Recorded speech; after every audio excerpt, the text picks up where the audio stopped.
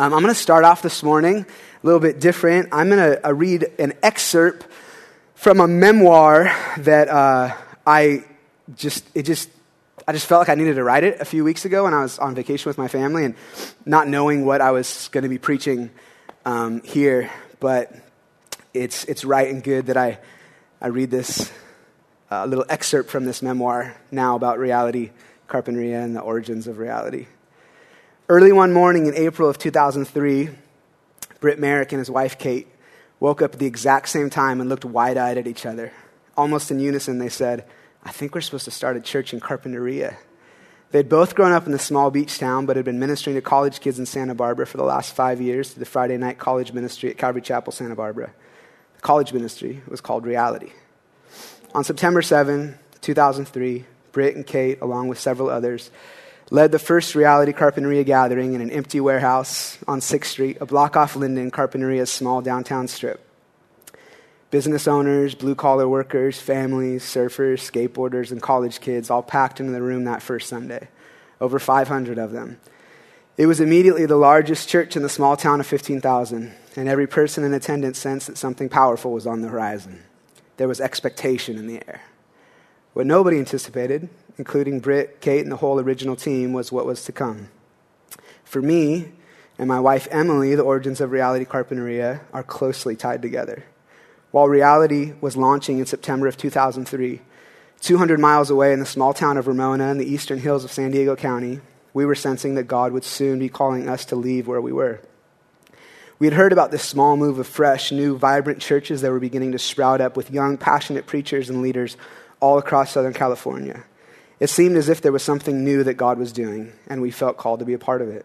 At the time, Emily and I were both working at a church in Ramona, and although the church was fairly large and established, we always felt like there was more. So we began to pray. Well, Emily began to pray. On the evening of September 7, 2003, we arrived at home after attending a church gathering near San Diego State, and Emily, both frustrated and expectant, said, "I just need to pray." She grabbed her Bible, went into the bedroom, and shut the door. I grabbed the remote, sat on the couch, and turned on the TV. An hour later, she emerged from the room almost glowing, smiling from ear to ear. I quickly turned off the TV and asked, "What happened in there?" "God just spoke to me," she said. "What about?" I asked. "He told me we were supposed to move." "Tell me," I said. "I don't want to," she said. "I want God to speak to you too." The next morning, as I was praying with my eyes closed, I saw the words Isaiah 42. I immediately sensed the peace of God and knew he was speaking to me. When I turned to Isaiah 42, my eyes immediately fell to the word coastlands. And then again, coastlands. As I continued to pray and read the chapter, it felt as if the words were jumping off the page as I sensed the Spirit speaking to me. "I'm starting a new work in the coastlands, Dominic, and I want you and Emily to be a part of it." I began to cry as I sensed a new work of God in our lives. Freaking out and excited, I went to Emily and said, "Em, God just spoke to me." "How?" she asked. "In the Bible." "What book?" "Isaiah." Her eyes got huge with anticipation. "What chapter in Isaiah?" 42, I said. "Coastlands?" she whispered. Shocked, I said, "Wait, what?" "Yes, how'd you know that?" She opened her journal and showed it to me. The night before, she had written, September 7, 2003, "Fear not, new, big things, coastlands, Isaiah 42. We hugged and laughed and danced and thanked God. He had finally spoken. And then it hit us. Wait a minute, where the heck is the coastlands? What we didn't know at the time was that 200 miles away, on the exact same Sunday, September 7, 2003, a new work with God was beginning in this tiny little coastal town of Carpinteria, and that God had also spoken to them from Isaiah 42 about the new work he was going to do in the coastlands. If we haven't met, I'm Dominic Balli, and for a lot of years I was one of the pastors here and had the privilege of being able to help lead here and led worship most Sundays here. I'm now one of the leading pastors at Reality Ventura, and if you know us, I just want to say that thank you for all of those years of pouring into us. You've asked, those I've seen already, you've asked about our family. Our kids are good and healthy. Our daughter Selah was born. We moved here when she was pregnant. My wife was pregnant with Selah, and Selah's 14 now, and we have two others, Solomon, he's 11, and then Kingston, who most of you have probably never even seen. He's 5 years old. And just out of curiosity, how many of you are new to Reality Carp? You've been here for less than a year. Just raise your hand high. Okay, a few of you guys. Yeah, welcome. What about, keep your hand up. What about over a year? You've been here for over a year. So probably everybody in the place, right? Almost. If you've been, keep your hand up. Everybody who's been a part of Reality Carp for over a year, keep your hand up high. All right, keep it up if over 2 years. All right, over 3 years, keep your hand up in the air. Been in Reality Carp over 3 years. How about over 4 years? How about over 5 years? Keep your hand up. How many of you were here and you remember when we launched Reality Ventura campus? Okay, cool. And how many of you have been here since like the first year of Reality Carp? Keep your hand up in the sky.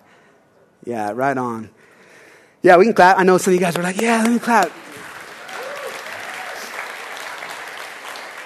So good. Listen, Reality Ventura is in maybe the healthiest place that it has ever been in. Just a little update. People are being saved. People are being healed. The truth and grace of Jesus is going out and tearing down lies and liberating people from things like shame. The love of the Father is being poured out in a special way in our midst right now, which is just honestly unraveling fear and reorienting people's lives. And the gifts and the power and the presence of the Holy Spirit are very evident in what God is doing right now. And Reality Carp, you birthed that. You birthed that. Thank you for your labor. 3 years ago, I went back on staff at Reality Ventura just as an interim guy to help transition Reality Ventura to becoming an autonomous church and to lead the charge in finding a guy who could come in and replace me as I was doing this interim thing, and had zero desire. Actually, I had like opposite of no desire. I had like disdain for the idea of staying permanently. And then about a year and a half ago, in the span of about a day, the Lord just miraculously changed my heart and gave me a deep passion and love to be there long term. And so they asked me to stay a year and a half ago, and so I've been able to stay and helping lead what God is doing down there. And I know some of you are like, yeah, I saw that a long time ago, dude. That's cool that you saw that. I had no desire still to do that. But I'm so humbled and thankful to be able to be there right now. But the truth is, everything good that I know about leading, I learned here at Reality Carpinteria and through you guys and through your leaders. If I was to be totally honest, for the first year or two that I was there at Reality Ventura, anytime I needed to do anything, I would just stop and ask myself, wait a minute, what would Britt do? So thank you, church. You have been a massive part of that. I had been leading worship for a long time before I moved here and started leading at Reality Carp, but nobody had ever taught me anything about leading worship. Everything that anybody taught me about leading worship came from right here, from people like Britt. I learned how to pray here, like really pray, not just talk to God, but I learned how to listen to God in prayer. And that was from many of you, many of the intercessors in our prayer meetings I hear here at this church. I learned how to pray from you guys. My ability to listen and be led by and attentive to what the Spirit was doing radically grew in my time here. I learned how to pray for healing here. I learned how to deal with demons and how to help people be delivered from demons, which is something I didn't even know like existed before I moved to Carpinteria. I radically grew in my time here. Emily and I learned how to love each other as husband and wife from watching marriages here. Reality Carp taught us that the presence of God and a moment in God's presence is honestly worth a lifetime of sermons or a full shelf of best-selling books or worship albums. We learned the powerful harmony of bringing spirit and truth together in everything that we did. We learned that ministry could be relational, something that sadly we had never seen before. We learned that there's a way to suffer biblically and rightly as we watched Britt and Kate suffer through everything with Daisy. Because of you and because of your leaders and your example and your participation, church, in the gospel and your faithfulness to follow Christ, Emily and I have a deep well to draw upon in this season. And that is your heritage. These things that I just spoke of is your heritage. And for some of you, you feel really deeply connected to that because you've been here for 5, 10, or 15 years. But even for the person or the people who have only been here for 5 weeks, this is still your heritage. Your heritage comes from a family of churches and a family of believers that have a good heritage. And so thank you. As was illustrated in that little portion of that memoir that I read, God began a good work in you, and he will be faithful to complete it until the day that Jesus returns. Amen? Amen. So that was my really lengthy introduction. But now we're going to finish up a little mini-series from the book of Acts called Lessons from Ephesus. The title of this sermon is Faithful to the End. You could turn to Acts chapter 20. Or swipe to Acts chapter 20 if you've got some kind of technology you're using. We're going to look at the second half of Acts 20. Which means we're skipping the first half of Acts 20. Next week, you'll look at the first half. We wanted to keep all the Ephesus stuff together. So I'll be reading and preaching from the NASB today. Acts chapter 20, starting in verse 17. From Miletus, he, that is Paul, sent to Ephesus and called to him the elders of the church. And when they had come to him, he said to them, "You yourselves know from the first day that I set foot in Asia, how I was with you the whole time, serving the Lord with all humility, with tears and with trials, which came upon me through the plots of the Jews, how I did not shrink from declaring to you anything that was profitable, and teaching you publicly from house to house, solemnly testifying to both Jews and Greeks of repentance toward God and faith in the Lord Jesus Christ. And now, behold, bound by the Spirit, I am on my way to Jerusalem, not knowing what will happen to me there, except that the Holy Spirit solemnly testifies to me in every city, saying that the bonds and afflictions await me." Verse 24, "But I do not consider my life as any account as dear to myself, so that I may finish the course and the ministry which I received from the Lord, to testify solemnly of the gospel of the grace of God. And now behold, I know that all of you among whom I went about preaching the kingdom will no longer see my face. Therefore I testify to you this day that I am innocent of the blood of all men. For I did not shrink from declaring to you the whole purpose of God. So be on guard for yourselves and for the flock, among which the Holy Spirit has made you overseers, to shepherd the church of God, which he purchased with his own blood. I know that after my departure, savage wolves will come in among you, not sparing the flock. And from among your own selves, men will arise, speaking perverse things to draw away the disciples after them. Therefore, be on the alert, remembering that day and night for a period of 3 years I did not cease to admonish each one with tears. And now I commend you to God and to the word of his grace, which is able to build you up and to give you the inheritance among all those who are sanctified. I have coveted no one's silver or gold or clothes. You yourselves know that these hands ministered to my own needs and to the men who were with me. In everything I showed you by working hard is the manner you must help the weak and remember the words of the Lord Jesus, that he himself said, "It is more blessed to give than to receive." When he had said these things, he knelt down and prayed with them all. And they began to weep aloud and embraced Paul and repeatedly kissed him, grieving especially over the word which he had spoken to them, that they would not see his face again. And they were accompanying him to the ship. This is God's word for us today. Let's pray.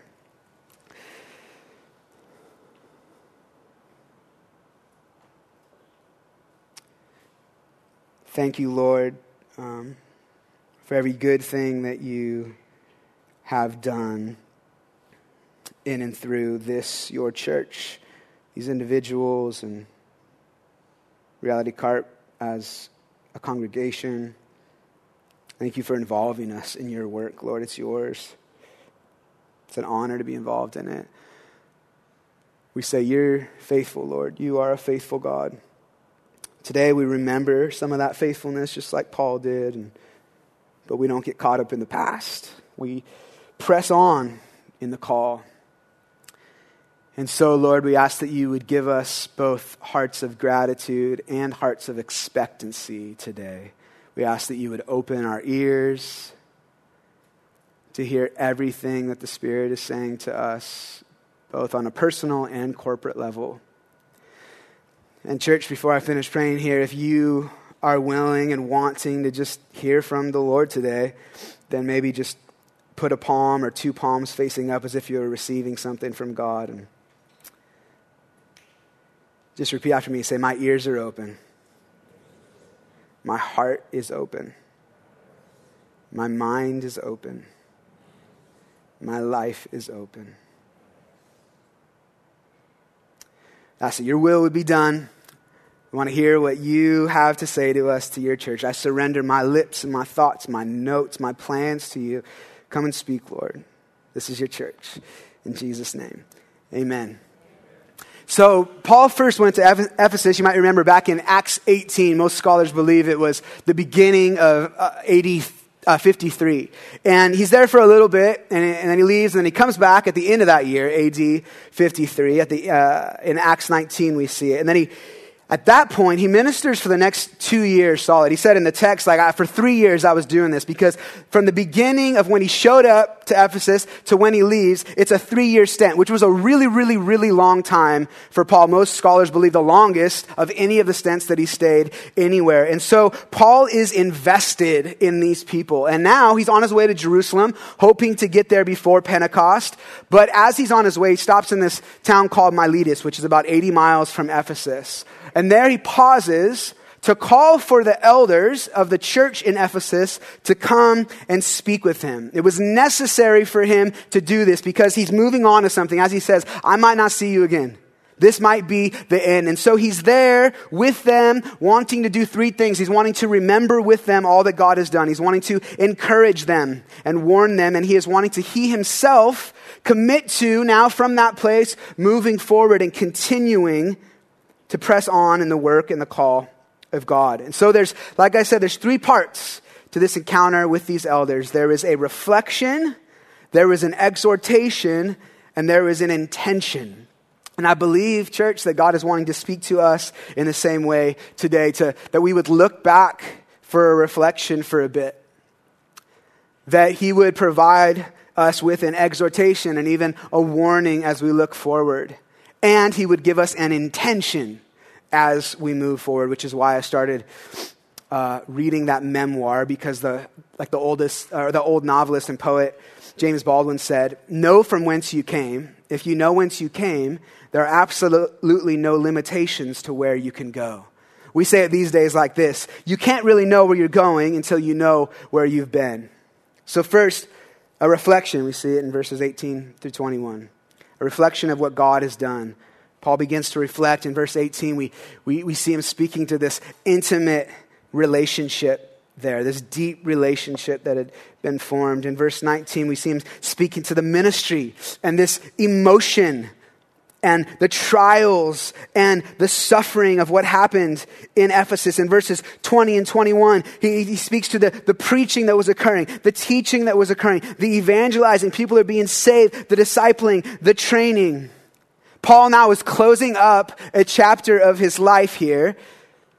And like I said, most believe that this stint was longer than anywhere else, and so he's invested in it. He wants to pause and reflect and take stock of some of what God has done. He is remembering God's faithfulness. But he is also remembering that he himself gave everything that he had. And though they may not see him again, he is reminding these elders that their time together was worthwhile. It was rich and it was fruitful in the kingdom of God and in eternity.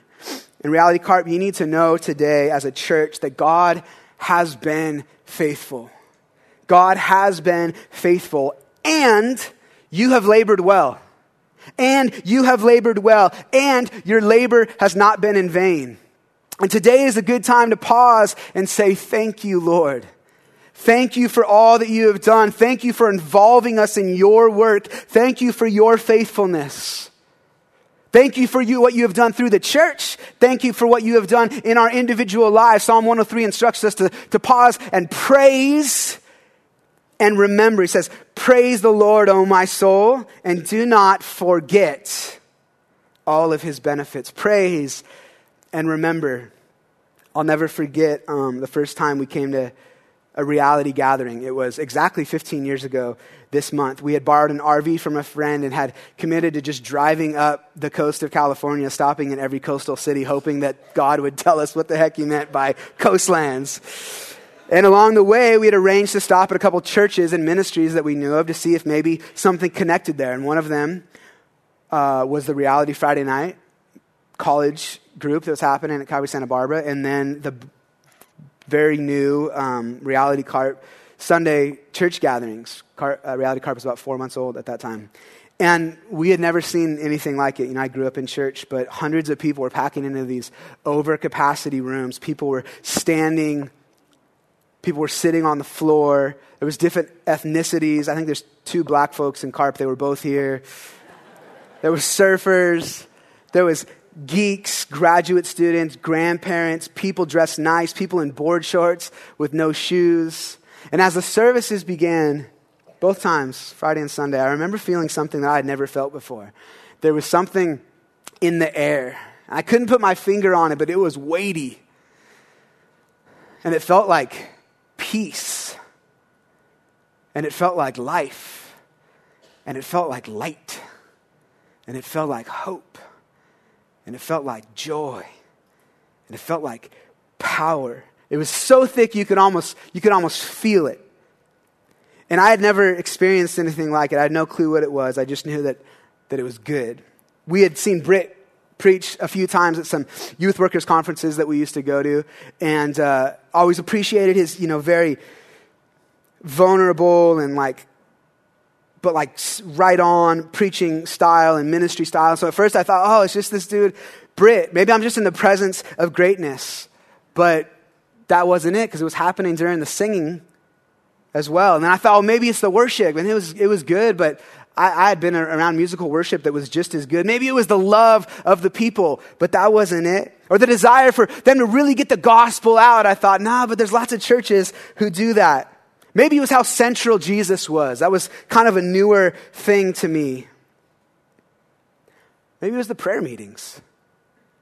Or their desire to really be led by the Spirit. Sadly, in all the places I had been, nobody was praying every week. People in the church weren't gathering to pray every week, and it didn't seem like they were really inviting the Spirit to lead.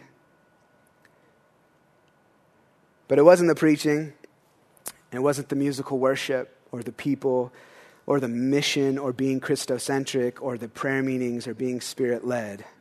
It wasn't even the fact that all the lights were turned off during worship, which at the time was the coolest, edgiest thing that any church had ever done that I had been to. All of those things would eventually make up the fabric of our DNA. But what I was experiencing that day was simply the presence of God. It was God manifesting his presence. In all the church gatherings and camps and retreats I had ever gone to, and Emily had ever gone to, we had never experienced the manifest presence of God. Or if we had, we certainly hadn't experienced it also being married with this commitment to orthodoxy and scripture. Years later, a missionary friend from Tanzania would put it into words for us when he saw this prophetic vision for Reality Carp, and it was a sailboat. And there was a big old sail on this thing, and then there was this really strong rudder. And he saw on the sail, it said Spirit. And he saw the rudder and it said truth. The sail, the Spirit, is what would propel us forward and give us the power. But the rudder would keep us straight and on course. And both were to work in tandem, and we're working in tandem. And both were of utmost importance. Britt would eventually coin this phrase that he would often remind us of. And he'd say, the presence of God is the best thing we've got going for us. Because it is the presence of God where there is healing, right? It's in his presence where there is salvation comes, right? It's in the presence of God where you can have joy in the face of sorrow. In the presence of God is where you begin to experience peace that surpasses understanding and circumstances. It's the presence of God where there begins to be wholeness from brokenness. That's where you begin to see your eyes open to the truth, and you begin to experience grace and power and true deep rest. And finally, some resolve when everything feels like chaos. It's the presence of God. I've heard Britt say it dozens of times. We prayed it earlier. Tyler prayed it earlier when we were over there. One moment in the presence of God can answer a lifetime of questions. And sadly, because of, in the church, our kind of like resistance of the third person of the Trinity, the Holy Spirit, we don't experience the presence of God because the Holy Spirit is how God manifests his presence. And so when we're like, I don't want to do your plans, I got my plans, or I don't want your gifts, we got our own stuff. He's like, okay, like I guess I'm out here, right? And so we don't get to experience the presence of God because again, the Spirit of God is how God manifests his presence. Paul here is reminding the guys in Ephesus, hey, this is what God did. This is how stuff started. This is the foundation of who you are as a church, Reality Carp. What God began here, don't forget it. Don't forget that you are a church, you are a people who make space for God to come and be God. For God to come and manifest his presence because Jesus actually is the senior pastor. This is his church. And so what people need is not better preaching or good music or more money. What people need is to be in the presence of God because that's where the life is. Right? That's where the life is. And it is from that where everything else must flow. There's been what I would call this like restorative anointing on Reality Cart for a lot of years where people come just like tired from their lives or needing just healing or restoration in some way in their life. And they come and they just sit here and God begins to heal them. It's nothing that anybody has done. It's not because Britt and Bo and Travis and the guys are good preachers or because there's been great worship leaders here, even because we're really loving. That's not it. It's because people come and they sit in the presence of God and God begins to heal them. After our little baby Nehemiah died 4 years ago, we came and we sat here for months. And God began to do that restorative work in us. But guys, that is the presence of God. It's because people come and sit in the presence of God. And like I said, that is where everything must start from God himself, from his presence. That is the source. And that is where the mission flows from. And that is where the vision flows from. It's all from him. When this thing started, we didn't know what the vision was. We didn't know. We didn't know anything. We thought maybe we knew. I remember a few weeks into us like praying about this Coastlands thing, trying to figure it out. I'd heard there was a church that started up in this little town I'd never heard of. I thought it was Carpinteria. And got a hold of Britt, who I just briefly met in passing. And I was like, dude, I heard you guys started a church. What's the vision, man? And without hesitating, Britt said, it's the youth of Carpinteria. And I was like, oh, that's how you say it, Carpinteria. That's the youth of Carpinteria, dude. It's the youth. We're going to do everything we can, expose and lead the youth to Jesus. And in the coming months, that was exactly what we set out to do. We turned this space right here before there was walls here into this skate park, right? There's full-blown half pipes in here. And we were like, oh, this is what God is doing. It's the youth of Carpinteria. That was the big picture, we thought. We had no intentions and certainly no inclination that there would ever be anything beyond the youth of Carpinteria, certainly not beyond the city of Carpinteria. But a man's heart and men's hearts plan their way, but God directs the steps, right? We soon realized that it was broader than our hearts, and it was bigger than Carpinteria. God began to make it very clear that there was a call on this church to intentionally and methodically begin to birth other churches in strategic locations around the country and eventually the world. And he began to make it very clear that there was going to be dozens of people who would be raised up here like Jill, who would be called to the nations. God had a plan for equipping and sending. God had a plan to make Reality Carpinteria an equipping and sending church. He had a plan for the work to go beyond Carp and the coastlands. We thought Reality Carp, and I know some people sometimes wish that it had just been a little small town, little church, but God had this like global thing in mind for whatever reason. And that is a very unique thing, church. That is a very unique and rare thing for a local church to have that kind of call on them specifically. Like everybody should be involved in that to some level, but to have like that as the primary, like this is what God's calling us to do, and like this is our like highest values and where we're really investing all of our time and resources and energy, like that is a rare, rare thing. That is a special thing that you are a part of here. To equip Christians to go out into their contexts, locally and globally. Church, that's your heritage, and you are anointed to do this work. Today, we look back to the Lord and we say, thank you, Lord. Thank you for all you've done, and thank you for involving us. Like Isaiah 42 said, when it talks about the coastlands, it says, and then the Lord will go forth like a warrior, and he will prevail against his enemies, and he has surely done that. I resonate with Paul's reflection here as I think about reality in verses 19 through 21, when he says, of serving the Lord with all humility and with tears and trials. Reality, Carp, you have experienced seasons of great gain and seasons of great loss, and yet, like Paul says, I did not and you did not shrink from declaring anything that was profitable and teaching publicly from house to house, solemnly testifying, he says, to both Jews and Greeks of repentance toward God and faith in the Lord Jesus Christ. Paul would then write to the Corinthians, and when I came, I didn't come with eloquent speech, but in demonstration of the power of the Spirit. And this is your heritage too, reality. Bringing truth in the power of the Spirit. Bringing truth as truth and Spirit work together in harmony with one another. This is part of your heritage. Reality, don't forget who you are and the call that God has placed on you. A reflection. Secondly, Paul gives an exhortation in verses 28 through 32. And really, it's a warning. See, Paul cares about these people, right? He's spent years with them, and God has done a really good work there. He's begun something good. But anytime God is at work, listen, anytime God is at work, the devil is on the prowl. Anytime God is at work, the devil is on the prowl, and he will use whatever and whoever he can, including our own flesh, to destroy us and to destroy what God is doing.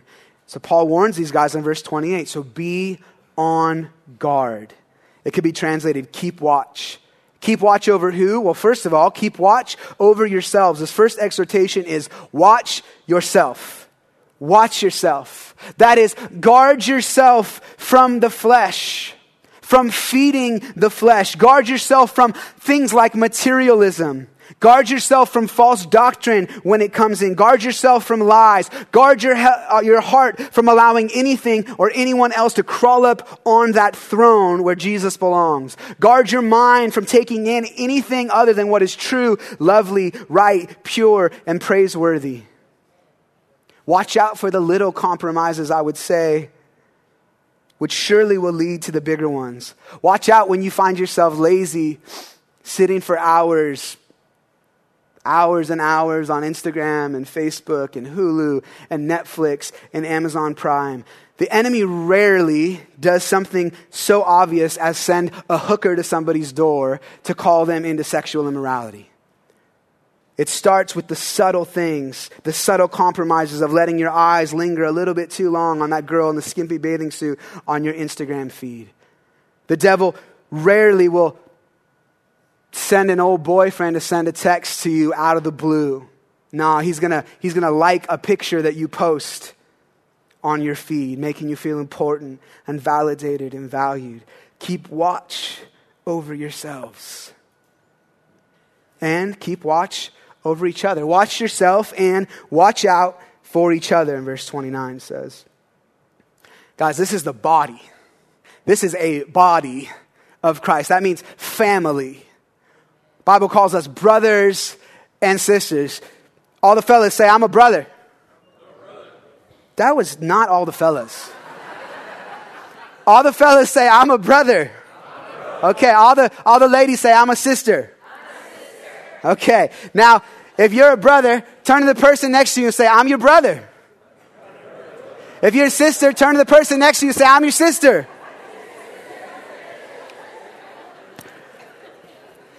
Listen, we live in this dangerously individualistic society where nobody is welcome in any other people's business because, oh, it's not my place. Yes, it is. Yes, it is. Paul says it right here. Watch out for each other. Because you want to know why? You may be a hand in the body of Christ, but that person sitting next to you, they may be an arm. And you know what happens when an arm isn't working or it's just gone and you're a hand? Let me show you. It's like this, right? Like you just can't What are you going to do, right? We are to look out for one another. That means their business is your business. Turn to your neighbor and say, my business is your business. Woo, you said it. You said it, church. My business is your business because we are brothers and sisters in the body of Christ. We are a body connected to one another. So when you're hurting, I'm hurting. When you're broken, I'm broken. When you're rejoicing, I'm rejoicing. So watch out for one another. He tells these elders from Ephesus, keep watch over yourselves. Keep watch over each other. Next, he says, verse 29, watch out for wolves. Watch out for yourself, watch out for each other, and watch out for wolves. Because he says savage wolves will come in from the outside, right? And they will come in among you, not sparing the flock. And also, verse 30, they will come from among yourselves. We know that the enemy is out there, but he wants to come in here, not just in this building, but into our lives. And he will come from without and he will come from within. Matthew 7, Jesus said that false prophets will come as wolves, but they will come as wolves in sheep's clothing. That means that they're going to look like sheep. They're going to look like Christians. They're going to know the right words to say. They're going to know the right things to pray. They're going to know how to act in a moral way. They will have an appearance of godliness, but you won't even maybe know that they're actually lacking the power and denying the power of God. So how do we watch out? How do we watch out? It could be a whole sermon on this. I'm just going to say one way. We look at their fruit. We look for their fruit. The Bible tells us not to judge one another, but we can judge and we should judge fruit. And what kind of fruit should they have? At the base, Paul says everything in the body of Christ should be done from the motivation and with the end goal of one thing, love. And Jesus said, all the law, you can hang it on this one thing, love. So I ask, are they bearing the fruit of love? Or are they bearing the fruit of condemnation and shame? Are they bearing the fruit of fear? Are they bearing the fruit of divisiveness? Are they bearing fruit of pride and arrogance, of gossip and slander, of divisions? Are they bearing fruit of criticism and complaining? Do they put on people they put on people a yoke of the bondage of the law? Do they take advantage of Christian liberty and encourage others to do the same? Watch out for such people. They may be wolves. There may be, rather, wolves who will come from the outside. Some looking obviously like wolves. Those are easy. It's like, oh, you're a wolf, man. But some will come looking like wolves in sheep's clothing. And then the attack will also come from within, Paul says. There may be wolves coming from the outside, yes, but Paul says it will also come from within. The devil attacks from the outside in, but if he has the opportunity, he would prefer to attack from the inside out. He will even use our own weakness and flesh as the tool to our own demise. He will plant a thought in someone's minds when they are in a moment of vulnerability or weakness or exhaustion or loneliness or sorrow, and he will capitalize on that weakness and begin to poison them from the inside out. And as much as wolves may come in from time to time disguised as sheep, how many of us know that also the devil likes to show up masquerading? It says in the NIV, I love that, masquerading like with a mask as an angel of light, disguising himself as an angel of light. No. This is fine, man. This is. I think this thing that's happening right here is just the Lord. No. It's just the Lord. Beware the enemy disguising himself as an angel of light, thinking, no, maybe this is from God. Beware of compromises disguised as, no, it's not a big deal. It's no big deal. Beware of religious activity and words that lack love. Beware of legalism disguised as holiness. Beware of the lie that God wants us to be comfortable, safe, and secure primarily. No, he doesn't. God wants us to follow him. And sometimes following him lets you be comfortable, but a lot of times it doesn't let you be comfortable, safe, or secure by human standards. Beware of being responsible, because being responsible can be the enemy of taking radical steps of obedience and walking by faith. Being responsible can often be the enemy of living generously and giving generously to kingdom people and kingdom work. God doesn't invite us to be responsible. God invites us to follow him. Now, we need to be good stewards, okay? Don't get all trippy on me like, no, the Bible says good steward. No. But often we use I'm just being responsible. If I would have been responsible, then I wouldn't have taken my pregnant wife with no health insurance, no money in the bank, no job offer, and no house to move to when he called us to Carpinteria. The responsible thing was to stay there where I had a job and a house and a paycheck and health insurance through the church I was working at. God doesn't always call us to be responsible. He calls us to follow him. And sometimes that means it's going to look a little bit irresponsible. And beware of licentiousness disguised as liberty. For freedom you have been set free, but do not, Galatians 5 says, use your freedom as an opportunity to indulge the flesh. Some people here today, listen, you're drinking way too much, way too often. You're using alcohol to medicate. You're using food maybe to medicate. You're using prescription drugs to medicate. Some of you are using work to medicate. Even good ministry stuff to medicate. Listen, Jesus says, I'm your balm. I am your remedy. He's inviting you to a better way today. Some of you are being sexually immoral in your relationship and you're like, but we're married in our hearts. That's not a thing. That's not a thing. You're ruining your life. God is inviting you to a better way. Some of you are addicted to your smartphone. Oh, yeah, I said it. Addicted to your smartphone. Listen, if you can't live without something for 3 days, you're addicted. And the Bible says don't be a slave to anything. Listen, for freedom, you've been set free. Jesus has set you free. And if you've been set free, then you're free indeed. So if you're living like a slave, you're not living how Christ died for you to live. You are not a slave. So start living free. Some of you are a slave to things like tobacco and pornography. And maybe even coffee. Listen, you're not a slave. Stop living like a slave. Today you can be free. You don't have to be a slave. You don't have to be a slave. And don't abuse either, on the other side, the freedom that we have in Christ by taking advantage of the grace of God. Today, God would lovingly, with a smile on his face, call us to repent. That means turn around and turn toward him. That times of refreshing may come. And it doesn't matter how far from intimacy you are right now, friend. It is just one step back to Jesus today. Today can be that day.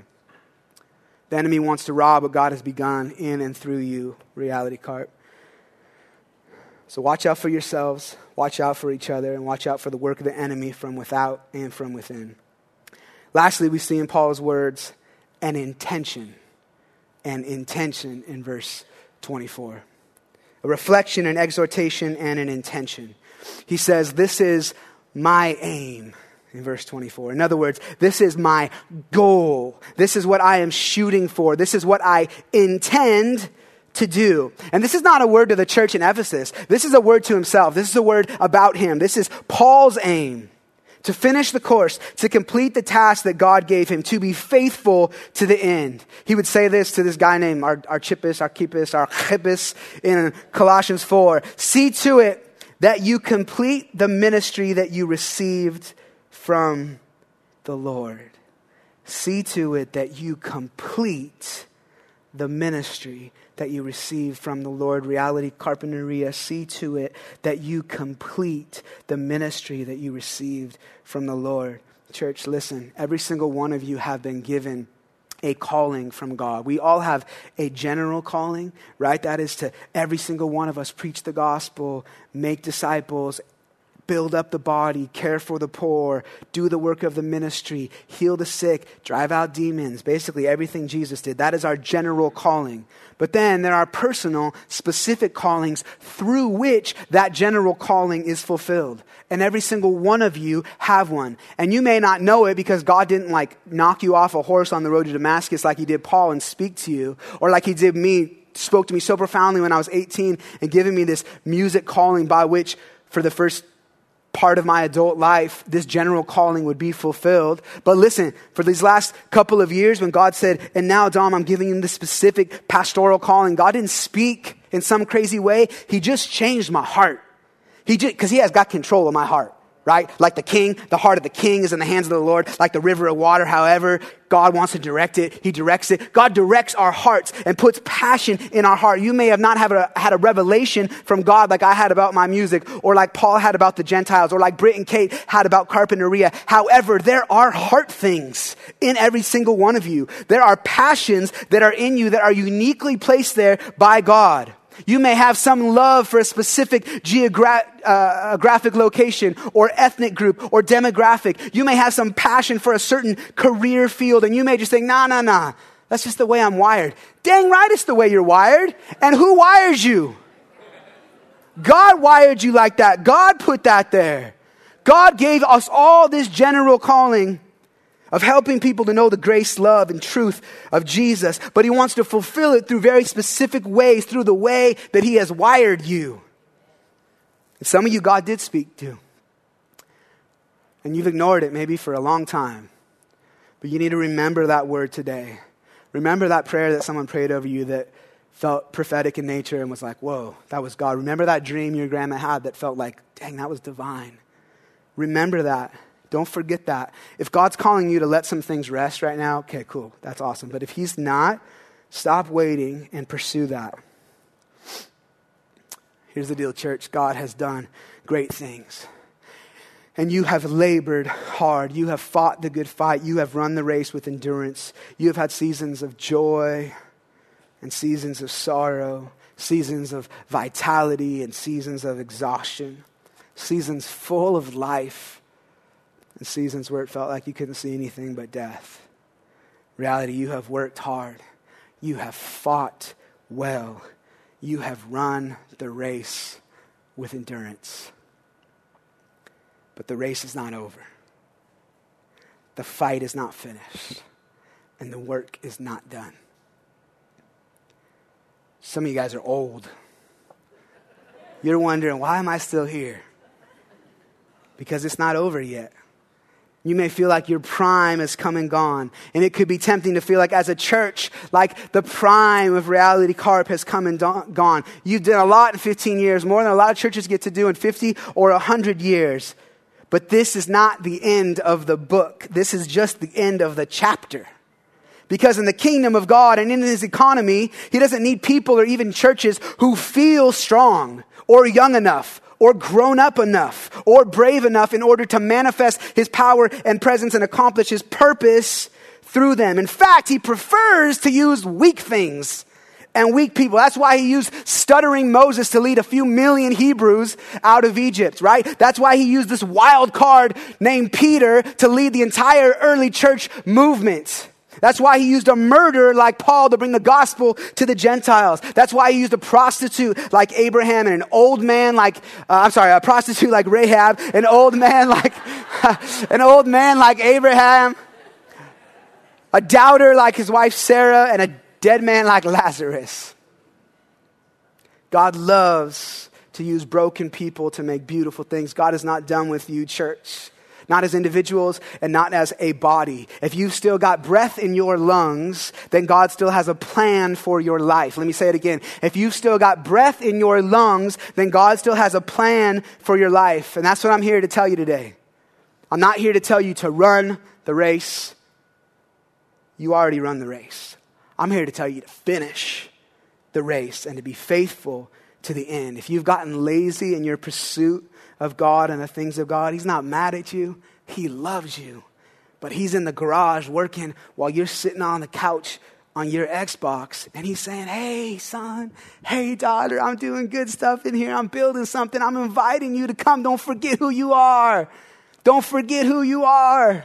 Come get back into the garage. It's time to strip off and let go and put away everything that is holding you back from running the race with endurance. Because notice what Paul says, and I'll end with this. The enemy of running the race is counting this life worth something. The enemy of being faithful to the end is seeing this world as a treasure. Verse 24, right? He says, I do not consider my life as dear to myself. That is, as something to treasure, as most valuable, as something to hold on to. And why? Why is he aiming to not hold on to his life and the things of this life? So that for the purpose of finishing. In other words, the reason for not counting his life as dear to himself is for the purpose of being able to finish the ministry that God gave him, which means that the opposite is also true for Paul. If he counts his life as dear to himself, then he will not be able to finish the course and the ministry that God gave him. Hear me. You cannot fulfill the calling of God while also treasuring the things of this world. Jesus said it like this: you can't serve God and money. You can't embrace the comforts of this world and fulfill the calling of God at the same time. So listen, let us then lay aside every encumbrance and the sin which so easily entangles us. It's not all sin, but it is all encumbrance. And let us run with endurance the race that is set before us. Friends, you weren't designed to find pleasure in the things of this world, and so you never will. You were designed for something better, somewhere better, and someone better. God has begun a good work in you. God has begun a good work in you, and he will be faithful to complete it, and he is not finished. If you've gotten off course today, then today's the day that you lovingly respond to that loving call to get back on course. Let's pray.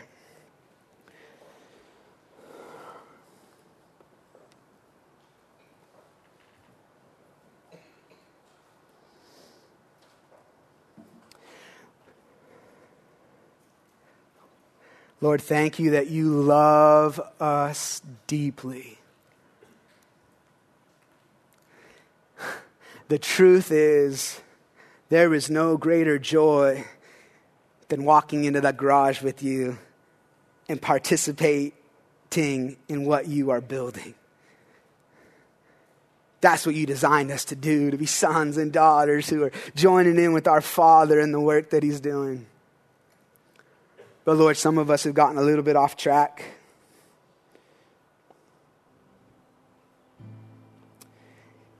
And I believe you're calling us just back. So we say as a church, Lord, if we just have forgotten it all, we just say, Lord, yeah, you're not done. Maybe a first chapter closed, but man, you got a lot of other chapters to write. But as individuals today, Lord, we say, search our hearts, oh God. See if there's any off way in there. Before we go into this song, I feel like God is just inviting some of you so lovingly to say, hey, would you take a step toward me? You've been maybe very distracted. Maybe you've gotten off course a bit. Maybe you've been tied up in a lot of, maybe it's religious stuff. It looks very good, but it's not fostering relationship with me. Maybe you've taken your freedom in Christ too far and you've just been making excuses like, no, I got freedom in Christ, but you know it's doing nothing good for your life and your relationship with him. Or maybe you've just been lazy. You've just been like distracted and lazy to pursue what God's called you to do. I think there might be a person in here who's been a little bit like Jonah, where you've just been resisting something that God's doing in your life. Or maybe it's just small little compromises. You know what they are. They're eventually going to lead to death, though. Believe that God is calling us to just respond and say, yeah, Lord, you're right. That's not the life you have for me. I don't want to waste it, Lord. I don't want to waste my life. I don't want to waste a moment. And today he says, cool, take a step toward me. I'm here. Let's go. I'm here with open arms. If that's you today, I just want to ask that you would stand right now. I just want to pray for you real quick before we sing this song. If there's anybody in here who feels like I've just gotten a little off course, go ahead and stand up right now. Yeah, I see you. That's right.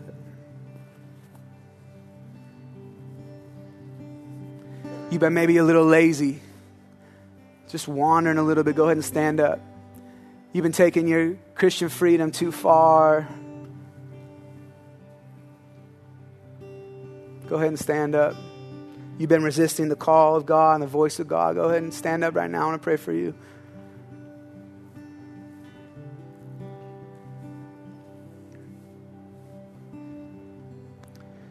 You've been given over to those small little compromises that are like, I don't know if it's sin. It's just like a thing, but you see the trajectory of it. If that's you, go ahead and stand up. I want to pray for you.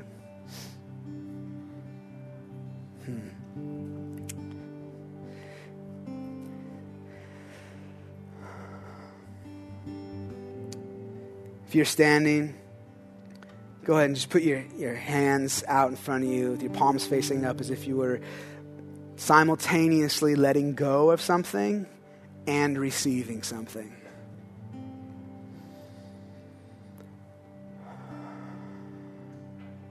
Know this.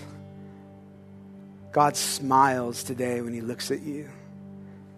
No matter how you have performed or not performed, he smiles when he looks at you because Jesus performed perfectly on the cross, which means that what God has in his heart towards you is love and compassion and grace and expectation. So as your hands are out, just in your heart, just receive his loving call.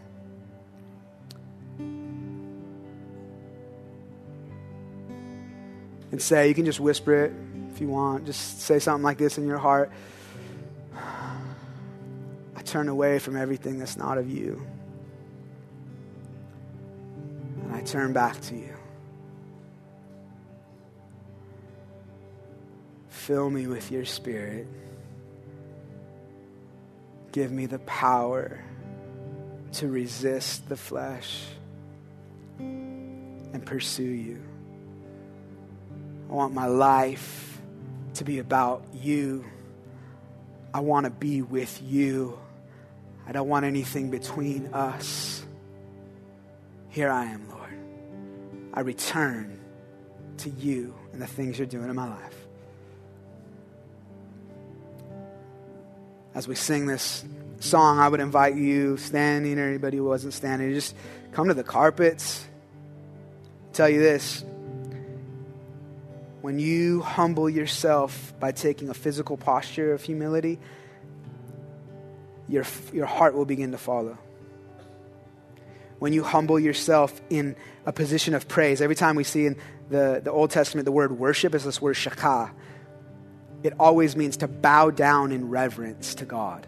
Literally on your face, flat down, face in the ground. That's why the carpets are here, because this is how we see people worshiping in the Old Testament. Come and worship God with your body. As you lead in your body, your heart, your mind will begin to follow.